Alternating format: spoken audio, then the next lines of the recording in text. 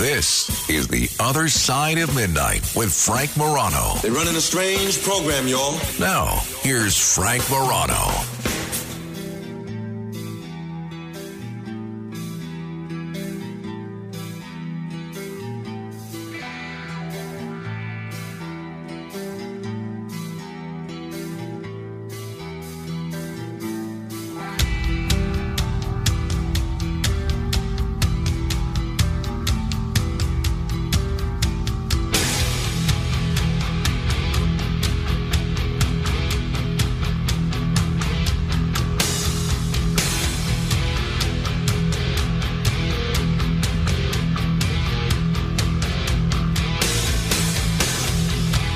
Robert F. Kennedy Jr. joining me in about 23 minutes to talk about his presidential campaign and more. And a lot of people from time to time, I don't even know if he would shy away from this label, I suspect that he would, have referred to Robert F. Kennedy Jr. as a conspiracy theorist. Well, there is a conspiracy-related story that I have had on my list of things to bring to you all week long, which I just have not had the opportunity to. So this strikes me as good of an opportunity as any. Very strange. Very strange. Neatly folded notes crammed with just about every conspiracy theory and internet buzzword imaginable keep popping up in rural Pennsylvania, some illegally tucked inside cereal boxes and others pinned to pine trees in state and local parks. Unfolded, the notes are indecipherable, containing a coded run-on sentence of secret societies, sci-fi movie mentions, and name drops like Musk, Bill Gates, and Oprah. One line reads, "It's tied to Saturn, Lord of the Rings time." The FBI, the Federal Drug Administration, and elected officials in Pennsylvania are all aware of these notes, but no one's been caught in the act of actually planting them. So who's doing this? Who's responsible for these notes? Philadelphia, and I read this story in the Philadelphia Inquirer, and I think it was Ellen Metzger from the Facebook group, who was a former listener of the week and a great person, who first brought this story to my attention, but subsequently a bunch of other people sent me this note too. But the first story I saw on it was in the Philadelphia Inquirer, and Philadelphia had their own strange note phenomenon with its Toynbee tiles, which were found embedded into city streets and eventually in other states with messages about Stanley Kubrick and Jupiter, mostly in the 90s and 2000s. And while the Toynbee tiles had kind of an art house vibe, these notes are a bit darker. Some notes mention international conflicts and hate groups and are often riddled with intentional misspellings and out-of-place apostrophes, making them all the more confusing. Amateur web sleuths have taken up this case, mostly on Reddit, and they've dubbed the bizarre messages the Skylekill notes or the Shilekill notes. I'm sorry if I'm mispronouncing the name of that community, but that's because so many initially were found in Skylekill and surrounding counties. One of these Reddit groups reads, "The content of the notes themselves, it's clear they're warnings, not threats." So the notes, which often differ slightly in content, have often been found in Huntingdon and Lycoming counties. One Reddit user mapped out where these notes have been found. Dozens of specific locations where notes have been found, including Walmarts, Goodwills, various other locations on the Appalachian and other trails. The bulk of the discoveries appear to be situated between Allentown and State College. You know, I have cousins that live not far from Allentown. I wonder if they've experienced this. If any of my cousins or my Uncle Joe are listening, because I know they live down there, feel free to call in and share your experience. 800-848-9222. Or, and honestly, anyone else that has found these notes, because this is really creepy. Really creepy. Zachary Zimmerman, 23 years old, was hiking in Lebanon County's Swatara State Park while squirrel hunting last month when he discovered a handful of the notes attached to trees and wrapped around stones. I picked it up and read it, and it really doesn't make any sense to me. That's what Zimmerman said. He said he thought about calling the Pennsylvania Game Commission or the Department of Conservation and Natural Resources, but he didn't. He kept a few notes and left others in the woods. It's just a bunch of crazy stuff, he said. So it's not clear exactly when the notes began appearing in Pennsylvania. Some posts say 2015, and at least one recalled something similar happening in the 80s in the Poconos. But in December, a gentleman named Joe Miller found a note in a sealed box of Lucky Charms. Here's Joe Miller talking to WTAJ News about his finding. I mean, it just bothers me. The note really, it's not the note that really bothers me. It's just these notes are found inside food, like kids' food.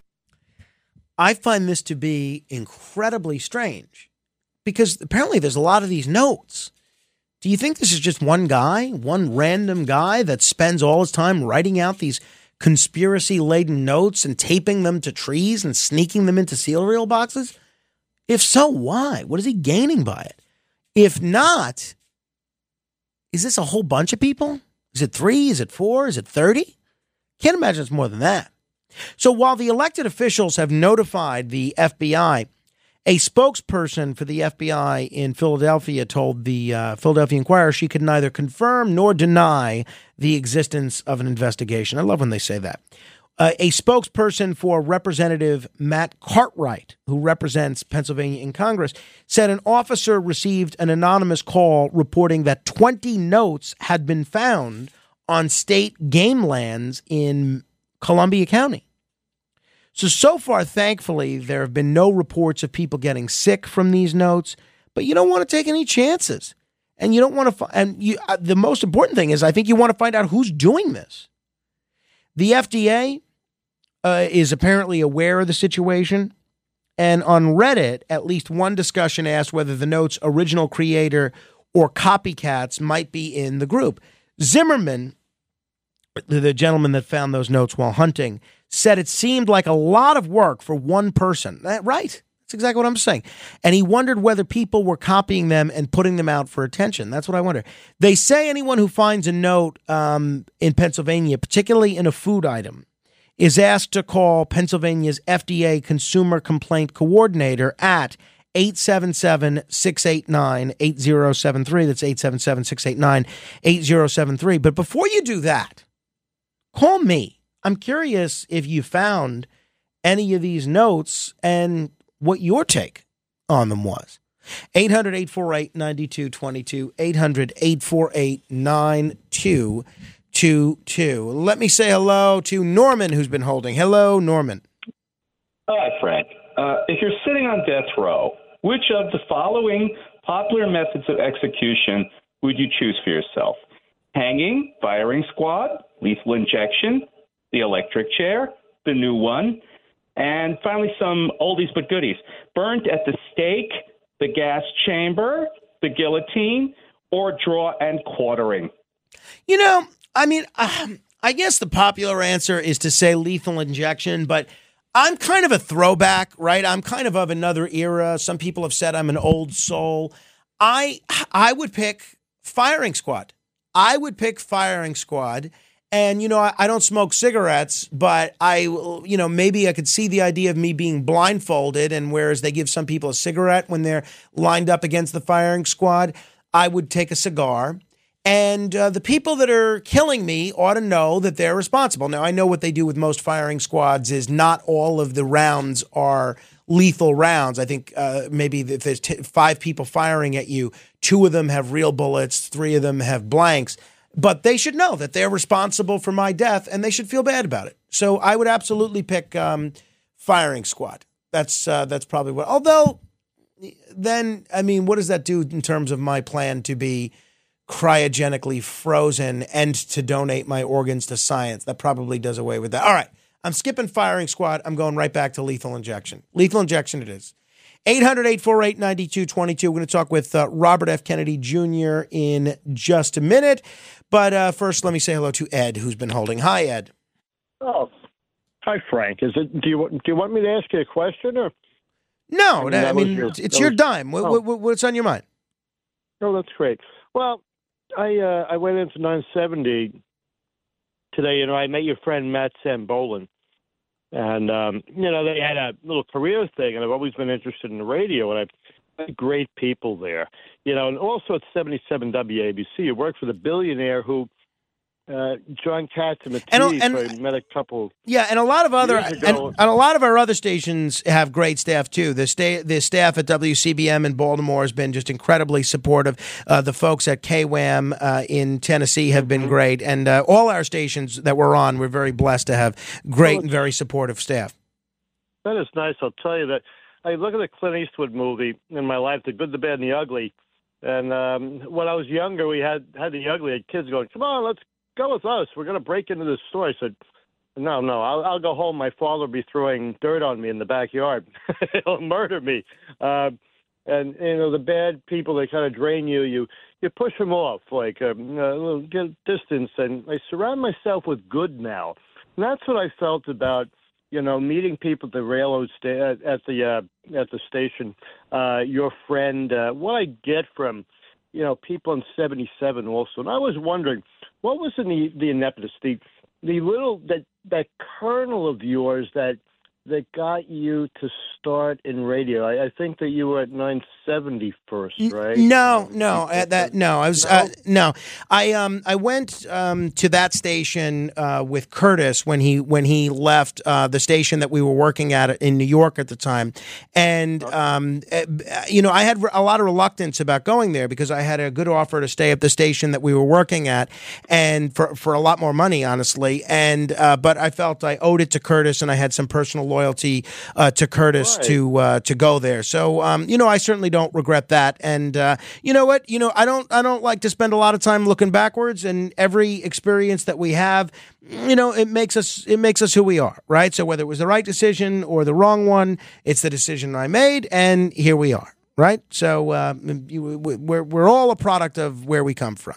800-848-9222. Let me say hello before we get to Robert F. Kennedy Jr. to Tom in New Jersey. Hello there, Tom. How you doing, buddy? Good, Tom. What's on your mind? I'm good. I'm good. I just wanted to know. I wanted to go over just a couple of some of your favorite old time and my favorite old time late night people, because you're my favorite old late night person now. But I just at the list of four. My favorite were Long John, Art Bell, Allison Steele, and then Gene Shepard. They were my favorite people, because I'm old time like you, older than you. Yeah, I mean that's a great list. Art Bell makes my list as well. So does Jay Diamond, Brian Whitman, and Doug McIntyre. Those are my four. Great question, Tom. I appreciate it. 800-848-9222. 800-848-9222. We'll squeeze in one more here, and then we'll get to Robert F. Kennedy Jr. Joaquin is in the Commonwealth of Pennsylvania. Hi, Joaquin. Frank, my buddy. Okay. You got to indulge me. I'm in a lot of pain right now. But anyway, is anybody shocked he's in a lot of pain? Anybody surprised? What would Frank say? Recently, I heard an interchange between a caller and a radio host, and it went badly. So anyway, You're kidding. The host was actually talking about how there was a lack of a sense of humor in comedy these days. Everybody was so worried about being politically correct, and touching on taboo subjects. And so anyway, the host went on to talk about a movie. And in my day, and even the people I run with now, if you would have viewed that movie, admitted to viewing it, and it didn't have 3 X's behind it, you would have lost your man card, and your heterosexuality would have been questioned. And unfortunately, the radio host, he got offended and hung up. Now, was he a hypocrite? Or did he just for a moment, exactly.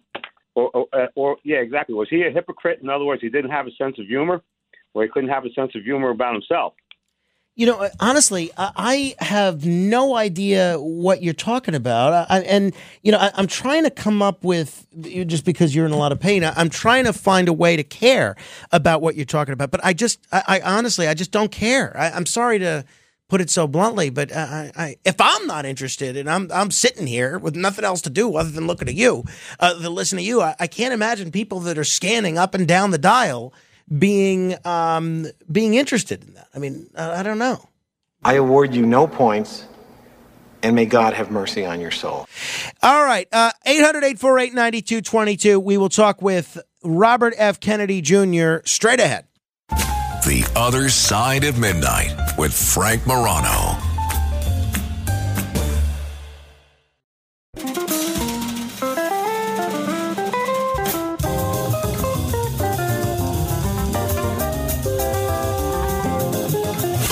It's The Other Side of Midnight with Frank Morano.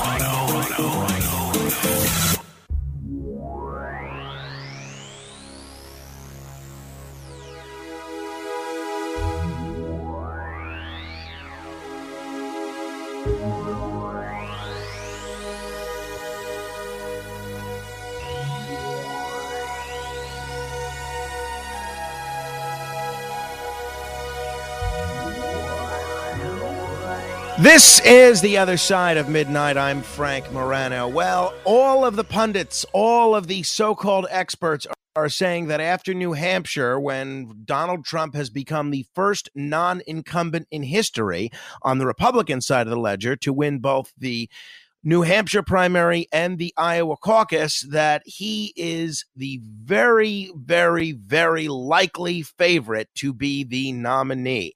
What does that mean? It means the country is hurtling towards a rematch that poll after poll suggests that the plurality of Americans don't want. Trump versus Biden 2. What is the alternative? A guy called me the other day and says he's going to write in Donald Duck. I said, I'm not sure Donald Duck is eligible. What are the other alternatives? Well, very, very pleased to be joined by a man who I've been very open about the fact I am very impressed with. He is not only a best-selling author, not only an attorney and an activist, but he's an independent candidate for president who happens to be leading among independents, leading among Generation Z and some millennials, and according to the approval, disapproval polling ratings that they go by, is actually the most popular presidential candidate in America today. I'm talking, of course, about independent candidate for president Robert F. Kennedy Jr. Mr. Kennedy, it's great to have you back on the program. Thanks for joining me. Frank, it's wonderful to be back with you. Last time we spoke on the radio, you were running as a Democrat. You made the decision to kind of switch gears and run as an independent. A lot of old school Kennedy Democrats were counting on you to be the guy that helps take back the party and brings it back more in a Kennedy-esque direction. What led you to run as an independent rather than stick with the Democrats, the party that you've been a member of your whole life? Well, the Democratic Party was changing the rules to make sure that even if I won the votes in states like New Hampshire, like Florida, and other states, that I could not win any delegates. And actually, my campaign manager at the time, from the beginning, Dennis Kucinich, a longtime Democrat, told me at the outset, they're never going to let you win in the party. They're going to rig it. And I was really the last person in my campaign to say, okay, to throw in the towel and say, okay, I've got to go a different route. But, I'm very happy with what we did because I think it frees me to talk about issues and to take positions on issues that are not in the tribal silos and the corporate-controlled silos of both the Republican and Democratic Party. And it escapes smoke-filled rooms and, all of the funding from BlackRock, State Street, Vanguard, the military contractors, and, and the pharmaceutical companies that control both of the political parties.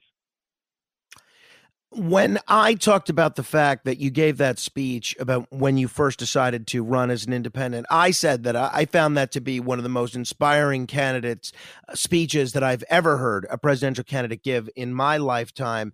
And a caller after caller said, yeah, I like what he said too, but you have to do the rational thing and vote for a candidate that has a chance of winning.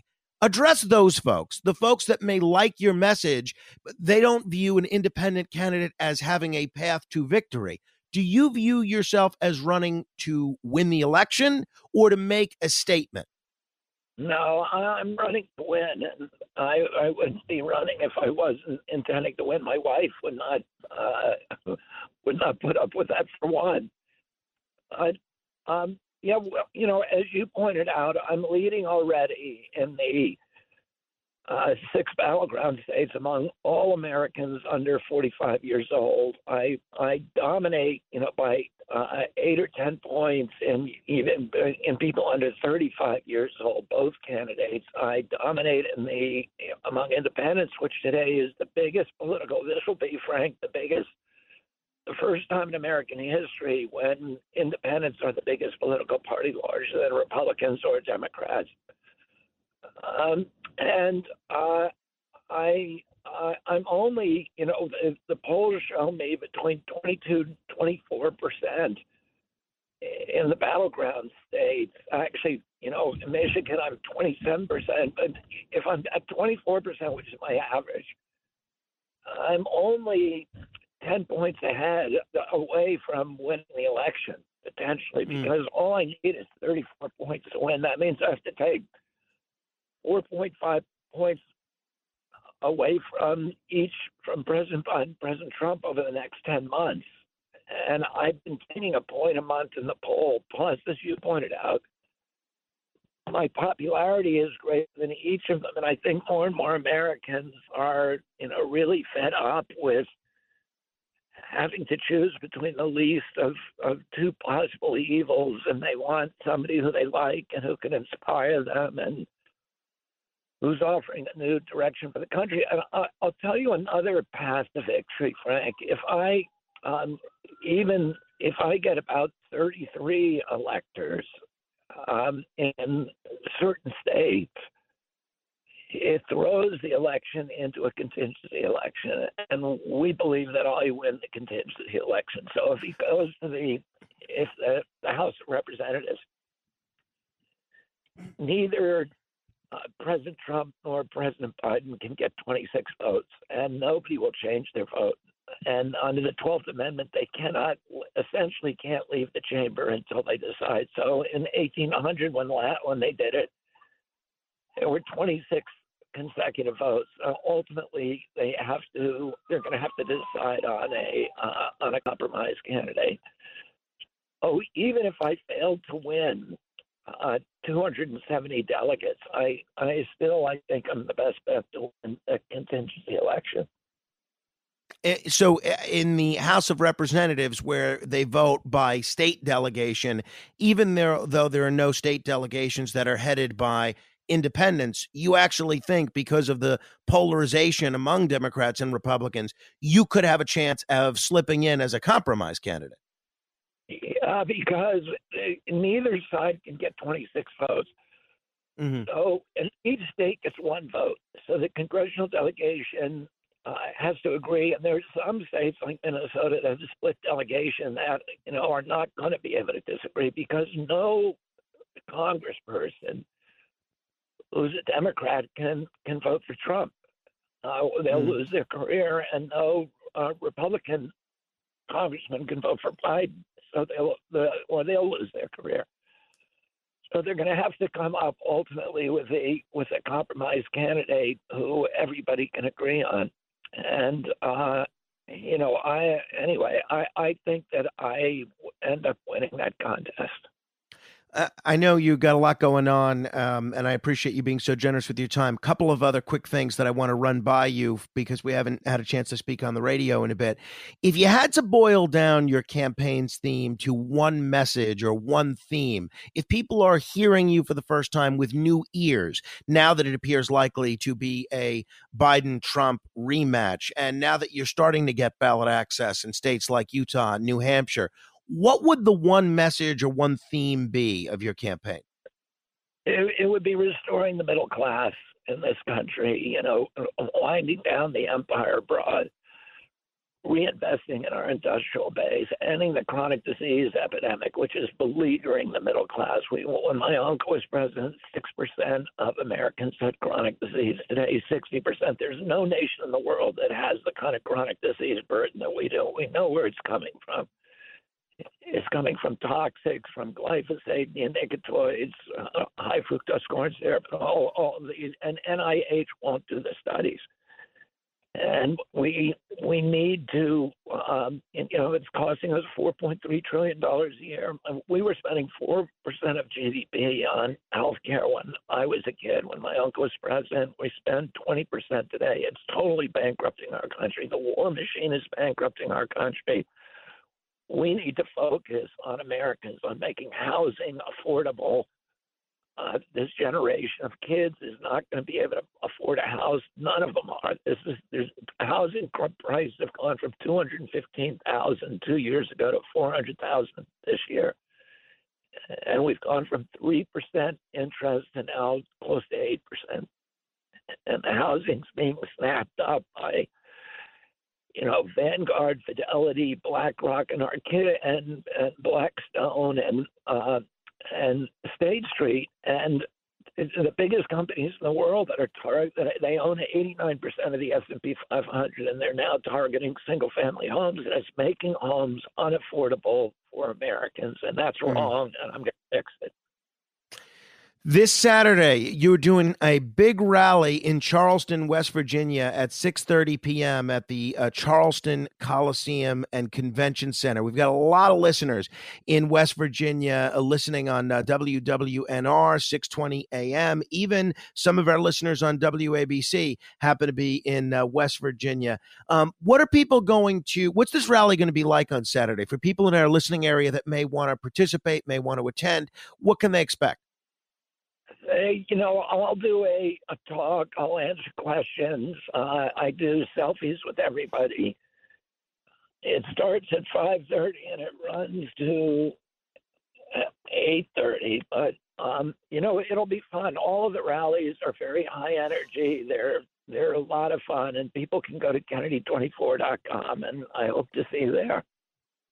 I have to ask you about this just because a lot of people have been raising it with me.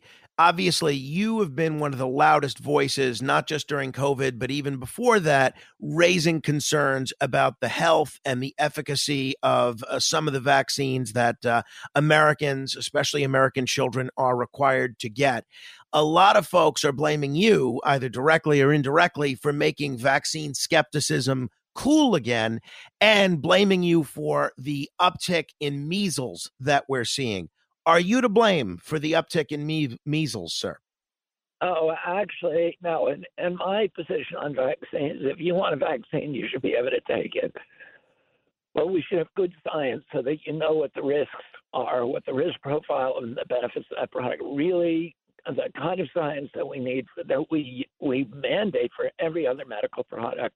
Vaccines are the only medical product that do not have to do placebo-controlled trials prior to licensure, and that's outrageous. We've gone from 3 vaccines when I was a kid to 72 vaccines that are now mandated for our children today, 72 doses of 16 vaccines, and we need to understand what that's doing to public health, what the real impacts is. There's no evidence that a decline in vaccination has contributed to the rise in measles. One of the problems with the measles vaccine is that it deprives mothers of maternal immunity, so that babies who are born to vaccinated mothers are not born with immunity. If you get measles when you're a kid and you're a mother, you pass that immunity on to your child, and they retain that immunity till they're 3 or 4 years old. So they never got, when I was a kid, little babies did not get measles, in their first year of life. And now what's happening is because of the vaccines, that little tiny babies who are very vulnerable and can suffer brain damage and other injuries are getting measles early. The vaccine also wanes. So there's got a waning rate of about 20 or 30% in older ages. So now older people are getting measles, and that again is dangerous for mumps and measles and these other diseases. You're supposed to get them when you're younger. They actually, they confer on people who get them immunity to other diseases, to atopic diseases, to allergic diseases, to cardiac diseases, and to cancers. Okay, so there's lots and lots of studies out there that show there's a benefit in getting those at the proper age. And unfortunately, the measles vaccine was supposed to eliminate measles, but it never did. And it would have never been approved if people knew that it was a leaky vaccine. So, there's a lot of questions about it, and we ought to have good science, the best science on that, so there's no speculation, and so that every American knows the answers to those questions, and that doctors can individually make the best decisions for their patients. Obviously, I'm sure you're aware of the rub on you in some quarters of the establishment media early on, which is that you were saying things that were mildly anti-Semitic. A lot of people didn't appreciate the Anne Frank comparison, and then the study that you cited regarding Ashkenazi Jews and COVID. I had Rabbi Shmuley Boteach on this program, who said, not only are you not an anti-Semite, you're the most pro-Israel candidate ever to run for president in history. And in the wake of October 7th, some people who had been supporters of yours have taken issue with that. One fella who's kind of a public person wrote to me, who was very supportive of you, and says, I'm no longer supporting Robert F. Kennedy Jr. because of his support for the apartheid state of Israel. It's not my words, that's his. But there are some people that don't like what Israel's doing, that don't like what the Netanyahu's government is doing, and they see you as not necessarily being an appropriate backstop on the atavistic nature of the Netanyahu government. What do you say to those folks that may like you on both domestic policy and go ahead? Yeah, Frank, I'm not a fan of the Netanyahu government, and I have been very critical of that government in the past. But in terms of Hamas, I think right now about 80% of Israelis are not fans of the Netanyahu government. I don't think he could be reelected today, but virtually everybody in Israel is supportive of the action to eliminate Hamas. Now, I really don't see how anybody thinks that Israel has any choice. Hamas did not just start on October 7th. They've been bombing Israel for 16 years. So they declared war on Israel in 2006 when they took over the Gaza government. They've sent 30,000 rockets onto, many of them to Tel Aviv, which is twice the population density of Gaza. The Israelis have been trying not to invade. They created the Iron Dome. No other country in the world would do this. Most countries of a little tiny neighbor started bombing them and sending terrorists over to murder their civilian citizens, would just aerial bombard them and level them. Israel has created instead this very expensive Iron Dome to defend itself. If Hamas fires missiles that cost it $600 or $800 a piece, and each one of them costs $40,000 to shoot down. And that's what Israel has done to avoid invading Gaza. But, Hamas, and by the way, I'm very, very pro-Palestinian. I have a long history of support for Palestinians, and I love the Palestinian people. I've been to the West Bank. I've met with Palestinians all over Israel and West Bank, Ramallah, including the Palestinian leadership. But I'm anti-Hamas. Hamas is victimizing and stealing from the Palestinian people. Frank, the Palestinian people have gotten more money than any people in the world from the international aid agency. So we gave in 2023 dollars, we rebuilt Europe after the World War II with the Marshall Plan. We provided in 2023 dollars $621 per capita to all the citizens of 17 countries that were demolished during World War II. In the last 20 years, we've given $8,600 per capita to every Palestinian. Why aren't they? And Gaza should be an incredibly rich place. Gaza is at the confluence of the Suez Canal, the Mediterranean, has beautiful white sand beaches. Israel, when it left Gaza in 2006, offered to rebuild the port to make it the Singapore. It donated 3,000 hot houses, state-of-the-art, to Gaza to make it totally food self-sufficient. It left behind these beautiful farms, and, it should be an extraordinary wealthy. But what's happened?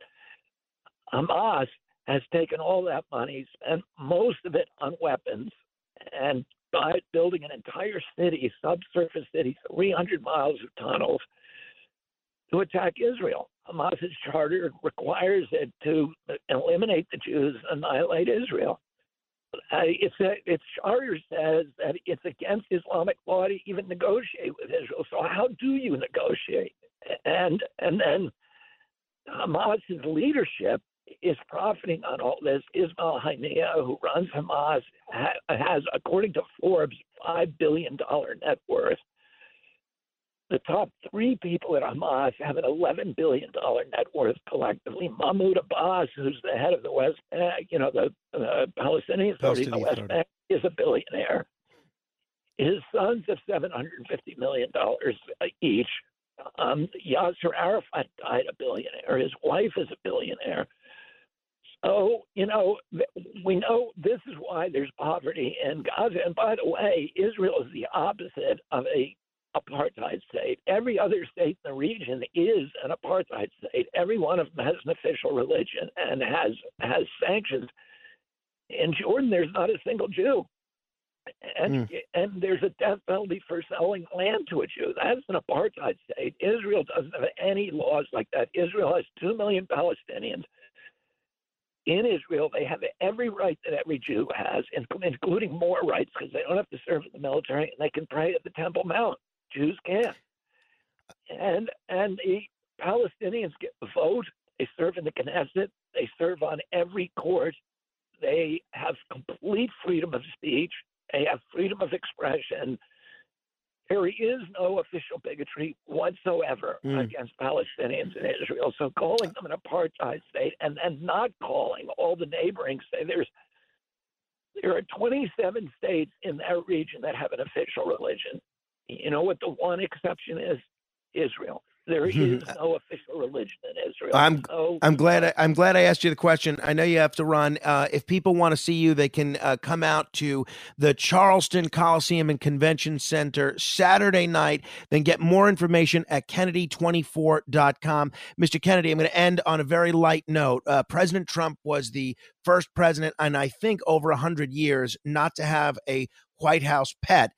President Biden had a dog that had some behavioral issues, kept biting Secret Service agents. If there's a Kennedy presidency, what will the White House pet be, sir? Well, I got a lot of animals, Frank. I got a lot of hawks and falcons, and I got a lot of dogs. So I'm not, when my cousins were in the White House, we had ponies there, and we had parrots and dogs, and so I'm going to see what I can get away with and what the public will bear. All right. Well, hopefully a whole White House zoo. Best of luck to you on Saturday and in the campaign, sir. I hope we get to talk a great deal. Thank you, Frank. Really enjoyed talking to you. Thank you. If you want to comment on any portion of our discussion, you can give me a call, 800-848-9222. That's 800-848-9222. This is The Other Side of Midnight. Straight ahead. The Other Side of Midnight.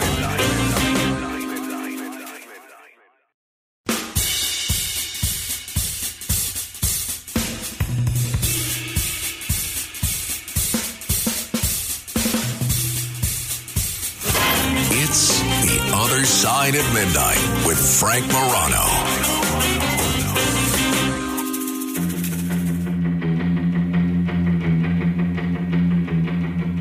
I was 21 years when I wrote this song. I'm 22 now, but I won't be for long. People ask me, when will you grow up to be a man? But all the girls I loved at school are already pushing prams. I loved you then as I love you still. Though I put you on a pedestal, they put you on the pill. I don't feel bad about letting you go, I just feel sad about letting you know. I don't want to change the world, I'm not looking for a New England, I'm just looking for another girl. I don't want to change the world, I'm not Tony, what is looking this? for a New England. Billy Bragg, of New England. Billy Bragg, a New England. Very interesting. All right, 800-848-9222. If you want to comment on anything we're talking about, I'd love to hear from you. 800-848-9222. One thing I'll mention, my sister-in-law, who is, like all of my other in-laws, grew up as an evangelical Christian.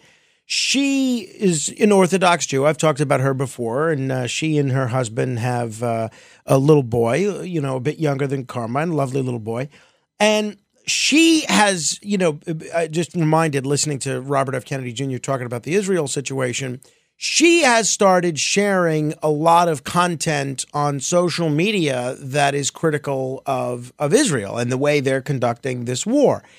And she did this whole video on Instagram all about all the nasty comments and the nasty notes that she's getting from friends, both new friends and older friends. And she makes a plea to her friends, who are ostensibly the people that you'd expect to follow her on social media, that if you don't like what I'm saying, you don't have to DM me and tell me how dumb I am and make fun of me. You can just keep scrolling. And I felt bad for her because, one, this is the last thing that a new mom needs to be dealing with, is getting all this hate mail from her, her compatriots and her friends. But I felt bad because, unfortunately, this has become the norm in social media. And I look at the conversations that people have in our Facebook group. And look, I'm the nicest guy on the radio. But you look at how angry people get at disagreeing with one another. And it's absolutely staggering. And I would just ask that whenever you interact with someone on social media that you don't agree with, why do you have to get nasty? Just point out you disagree. Here's why I disagree. You don't have to make it personal. If you and I disagree on a very fundamental issue, whether the world was round, you don't have to say, oh, you're a dope, da-da-da-da-da-da. This is why I think the world is round. Here's the evidence supporting it. Just post that. I don't know where this came from, this desire to be nasty all the time. So not just because my sister-in-law put out that plea, but really for everybody. Whatever people's positions are, it's their positions. Explain why they're wrong. You don't have to attack them at all. 800-848-9222. 800-848-9222. Elliot is in Nassau. Hi, Elliot. Yeah, hi. How are you today? I just heard your interview with Robert Kennedy. My question is this. You seem to ask him loaded questions to exonerate him from statements, which, at least from my perspective, when he held that press dinner and reporters heard him say that the COVID virus, was engineered to hit blacks and whites and engineered so as not to hit Chinese and Ashkenazi Jews. That's a pretty straight out statement. Why wouldn't you, if you do consider yourself a good interviewer, why wouldn't you hold his feet to the fire and say, what possessed you to say that? Well, a few things. First of all, I've never claimed to be a good interviewer, right? I just ask the questions that I'm curious about. If that makes me a good interviewer or a bad interviewer, I'll let people make their own judgment. Two, because he's addressed that statement in about 50 other interviews. Three, because I've had not 3, not 4, but 5 different guests all address that. And most important, because I had a limited amount of time with him, and I knew that he would start citing all of these studies in support of the thing that he said, and I didn't want to spend 25 minutes listening to him cite all these studies. Thanks, Elliot. 800-848-9222, 800-848-9222. Stuart is in the Queens. Hello, Stuart. Hey, Frank. So on Bobby Kennedy Jr., I'm a Republican who is potentially interested in voting for him. I am dying to know, would he look to get the No Labels to cross-endorse him? I mean, why doesn't he approach No Labels and simply say, look, there's not enough room in the room for two major independent tickets. Let's negotiate on who my vice president will be, because if there's going to be a No Labels ticket plus him, that's going to get neither of them nowhere. Am I correct? Yes and no, right? I mean, I think if there's two third-party candidates, and, you know, a lot of, I have this whole third-party email list that I email articles to, and one of the people on this list, another third-party activist, wrote back to me essentially the same thing, that he thinks that the none of the above candidates are going to dilute the vote among themselves. Everyone talks about the third party candidates splitting votes from Trump or Biden. This guy, this fella, this smart guy, his name's Dan. Dan basically said what no one's talking about is, I think the other category, which could make its way up to 35% of vote, that may splinter. As far as No Labels goes, you know, John Catsimatidis actually asked Kennedy about this when he had him on his show. And basically Kennedy said what I thought he would say, which is that no Labels is not at all anti-establishment. They're very much that kind of corporate friendly centrism that Kennedy is running against. You know, Kennedy in some ways is running as an anti-establishment populist that has elements of the left wing and elements of the right wing. What No Labels is doing, and their whole process for how they're going to end up picking a candidate, is still very opaque and not at all transparent. So it's not as if Kennedy got his million followers to all sign up to No Labels and vote for him, that they would. They could still veto whoever the pick is, even if even all of Kennedy's people become members of No Labels and vote for him. They're not looking for a Robert F. Kennedy. They're looking for an establishment type, a go-along to get along politician like a John Huntsman, like a Nikki Haley, like a Joe Manchin, like a Larry Hogan, a very centrist establishment person that doesn't want to dismantle Washington, but that wants Washington to go back the way it was pre-2015. That's my, and again, that's basically what Kennedy had told John Catsimatidis previously. 800-848-9222. David is in the Boogie Down Bronx. Hi, David. Hello, Frank. Okay. Couple of things really quick. One of the things that really bothered me about this interview is that he basically admitted what his strategy is to win the presidency, which is a very bad strategy. He thinks he's going to get enough votes to cause the election to go to the House, which is currently under Republican control. How does that work without Trump becoming president due to that strategy? Those of us who think he's a Trojan horse for Trump and people like Trump, we just got confirmation through your interview. I hope that makes national news, because he just came out and said the quiet part out loud. Well, the other thing is, what he said about measles is not true. That's easily checkable, what he said about measles immunity and through vaccination versus the mother. And the last thing is, you didn't ask him, and you and I have discussed this, about Jeffrey Epstein and what his connections are to Jeffrey Epstein. It's unfortunate that did not come out. Well, I actually had that on my list, and you and I actually emailed about that. I did not expect him to go as long as he did on the Israel answer, so I actually thought that I was going to have time to explore one or two more subjects, so I will ask him about that the next time he's on the show, and he said he's going to come on the show again. As far as, though, the House of Representatives picking the president, first of all, I agree with you. It's not a good strategy, but the House, as I understand it, the number of delegations that are Republican, because remember, it's one state, one vote. It's not, you know, every member gets to cast its own vote. The number of states that are Republican, I believe right now, is 20, either 25 or 26. I'd have to double check. And remember, it will be the new House, the one that's elected in November, that switches. So he pointed out Minnesota, where the delegation is split.